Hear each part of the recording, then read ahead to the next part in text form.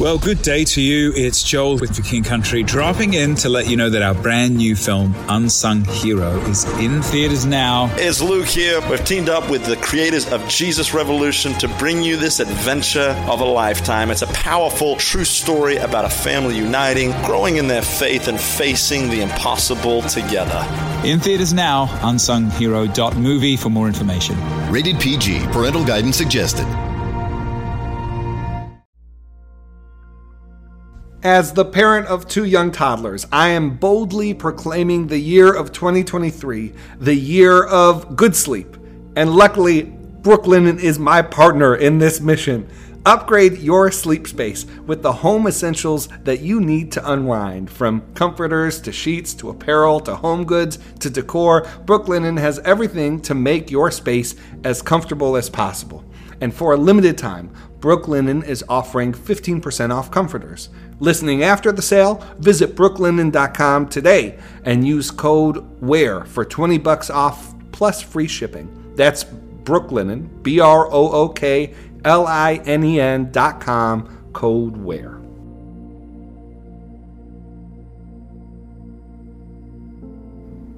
This is Michael Ware. You're listening to The Morning 5 on January 10th, 2023. Let's begin with a reading from Scripture. We'll read from the 116th Psalm today. I love the Lord, for he heard my voice. He heard me cry for mercy. Because he turned his ear to me, I will call on him as long as I live. The cords of death entangled me. The anguish of the grave came over me. I was overcome by distress and sorrow. Then I called on the name of the Lord. Lord, save me. The Lord is gracious and righteous. Our God is full of compassion. The Lord protects the unwary. When I was brought low, he saved me. Return to your rest, my soul, for the Lord has been good to you. For you, Lord, have delivered me from death, my eyes from tears, my feet from stumbling, that I may walk before the Lord in the land of the living. May God bless the reading of his word. Hope everyone is having a good week so far. Let's get to the news. First, in a near party line vote, the House of Representatives, under the leadership of the newly elected Speaker, Kevin McCarthy, voted to approve a package of reforms and rules changes to the way the House functions. Many of these reforms were part of the concessions that McCarthy made in order to get elected. They include many provisions related to increasing transparency and empowering rank and file members and sort of diffusing power outside of just leadership. Provisions include the ability for one member to call for a snap vote, putting the speakership on the line, the ability to replace and oust the speaker. They include things like a 72-hour transparency rule, mandating 72 hours between when legislative language is released to when it's voted on. Changes that will pave the way for this Judiciary Select Committee on the weaponization of the federal government that Congressman Jim Jordan, who leads the Conservative Republican Study Conference, that he'll lead this subcommittee. We talked about that on previous episodes. And so after some wrangling, there were some holdouts on this rules package, but Speaker McCarthy was able to get all but one Republican to vote to follow through with the commitments he made, or at least some of the commitments he made in order to get elected.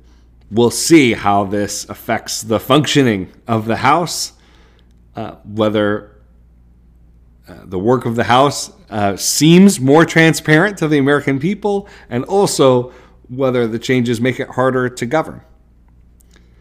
The second item, the New York Times reported yesterday that last fall, a week before the midterm elections, President Biden's lawyers discovered a, quote, small number of classified documents in his former office at the Penn Biden Center for Diplomacy and Global Engagement.